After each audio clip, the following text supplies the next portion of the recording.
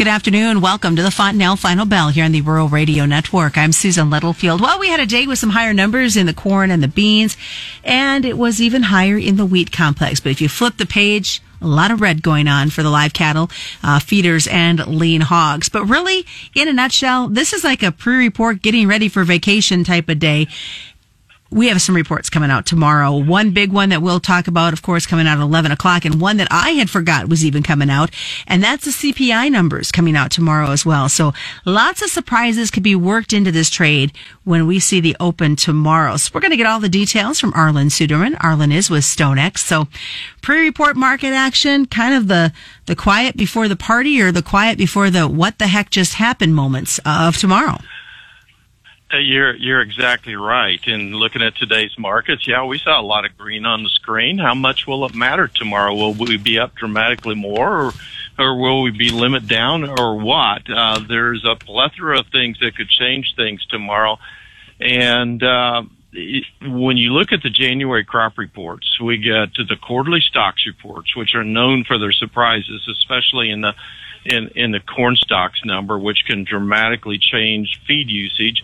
You get the final production numbers for 2022. We get the updated production estimates from South America now as they're in the middle of their growing season and to the end of some of their growing seasons. We get updated supply and demand balance sheets for the U.S. and the global picture. We get this results of USDA's winter wheat seedings survey, which could certainly have some surprises as well. So when you get that much data, the odds are there's going to be some surprises somewhere. Which way will those surprises be? Positive or negative? Will they offset each other? And then all of that's going to take place in an environment that's created on Wall Street by its reaction to the consumer price index data to be released tomorrow morning at 7:30 Central Time.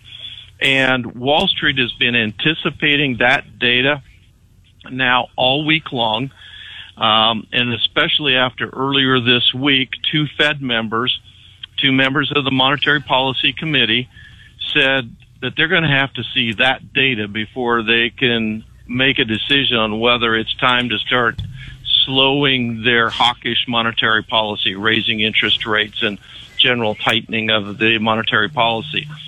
And that could have a dramatic impact on the fear factor on Wall Street. And when fear goes up on Wall Street, money tends to come out of the commodities as well as the equities until that fear calms down. Or maybe it will be reassuring. Maybe the number will be such that they'll think, hey, inflation's coming down. The Fed can now pivot its policy. All is good in the world. China's coming out of COVID. Demand for commodities are going up. The U.S. economy will be recovering, and everyone's going to want commodities, and maybe we'll see a big influx. That can have a bigger influence in today's world than the USDA numbers, which is frankly amazing and shows how far we've come in these markets in recent years. What are you guys feeling looking ahead to this report tomorrow? Because there's a lot of what ifs on both of them. What are you thinking? Well, and frankly, we still need to look at that because maybe there will be no surprises. Maybe it'll be, maybe the CPI number will come in exactly where the trade anticipates. If you look at where those expectations are right now, generally they're expecting there to be no month-to-month increase in the inflation rate. In other words, inflation for the month of December was the same as it was for the month of November. Year-on-year inflation would be about 6.6% is what the trade thinks. That would be down from 7.1% the previous month and would indicate a continuing slowing of inflation. Now, I need to say here that when we looked at the numbers that came out for the last month, it showed that inflation numbers headline numbers were coming down, but that was a little bit deceiving. It was coming down because commodities had come down. But when you look at the service sector, inflation was still alive and well and still increasing. And that's because the service sector is very heavily dependent upon labor. And wage inflation continues to be a significant problem in the United States. And so we're going to look at that breakdown and see how that plays out. Now, on the USDA side, If assuming there's no big surprises that change Wall Street, then we can actually trade the fundamentals of supply and demand. So we have to look at that. Where are the changes going to be? First of all, always got to look for changes in the corn stocks number that would suggest higher feed usage or lower feed usage. And I think what we're going to see, my bias is we're going to see something that argues for a little bit higher feed usage. I think USDA overcut their feed usage for this year. They went too far in cutting that. The other place that we've got to watch is final production yields. There's a little bit of a downward bias to yields as we get into the January reports, a little bit of a downward bias, particularly for soybean acreage to be reduced a little bit. But in this particular year, when we look at the history, we think there may be a slight uptick in yield for both corn and for soybeans. Then we're looking at Argentina to see some notable cuts in corn and soybean production.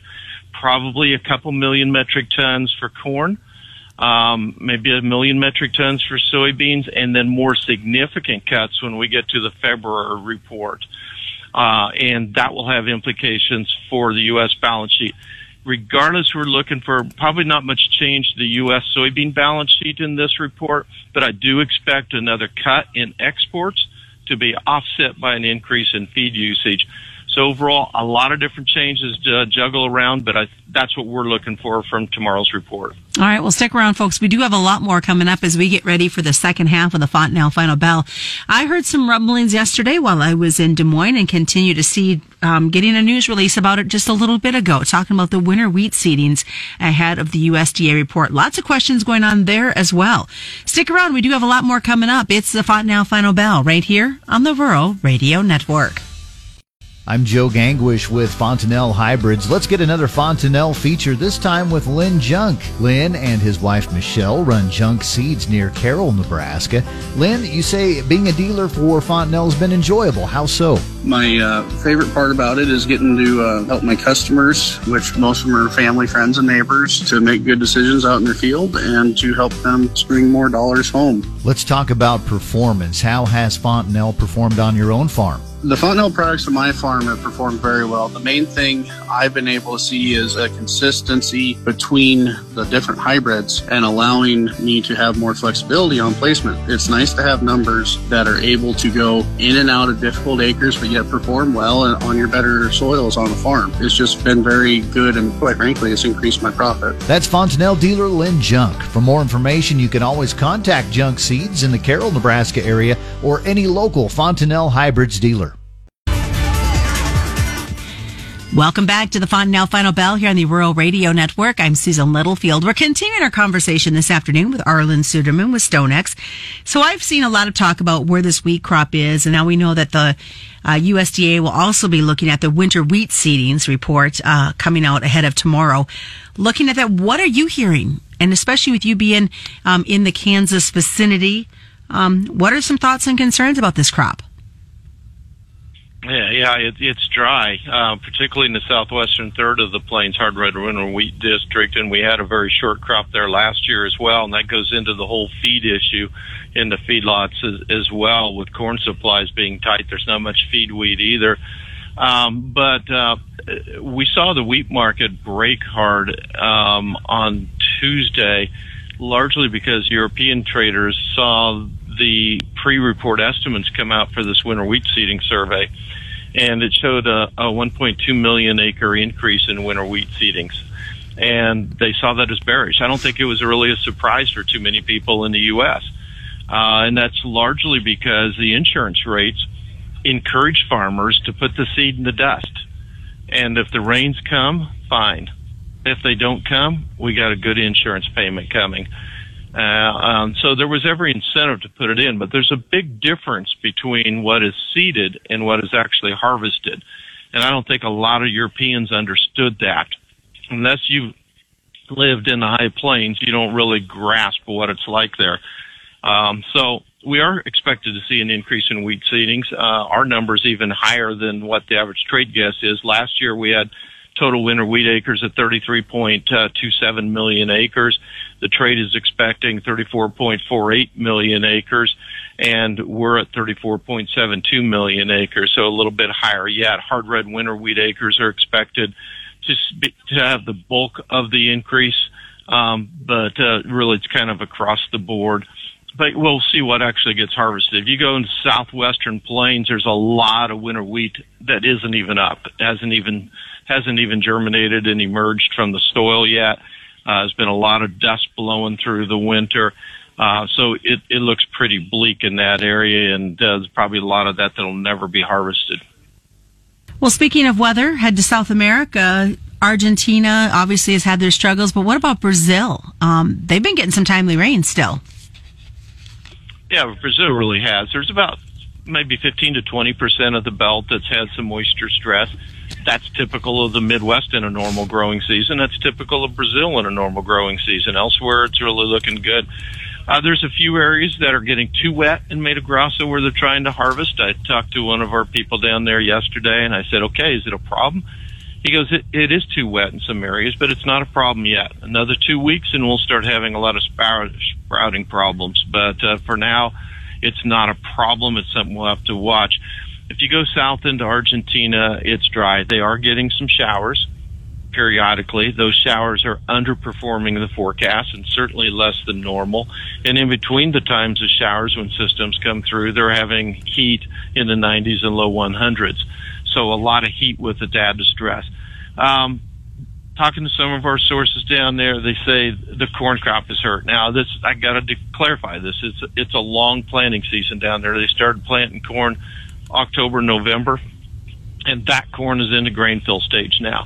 But and that was about the first quarter of the crop. The last quarter of the crop is just now in planting stage or early emergence stage. So it's spread everything in between. Obviously, if the weather pattern would break now with La Nina starting to break down, that corn could still produce pretty well. But there's a significant amount of corn that does have damage that can't be reversed, irreversible damage. And so I do expect to see some significant cuts in corn production. For soybeans, it was planted a little bit later. And as you know, soybeans can recover due to late rains to a great extent. So I'm not ready to see a significant drop in soybean production yet at this point.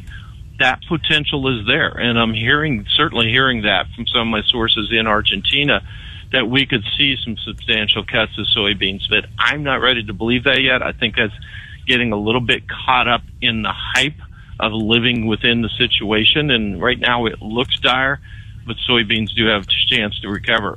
I do think we will see a reduction in area planted to soybeans because they're starting to run out of time to plant some of their full season soybeans and even some of their double crop soybeans.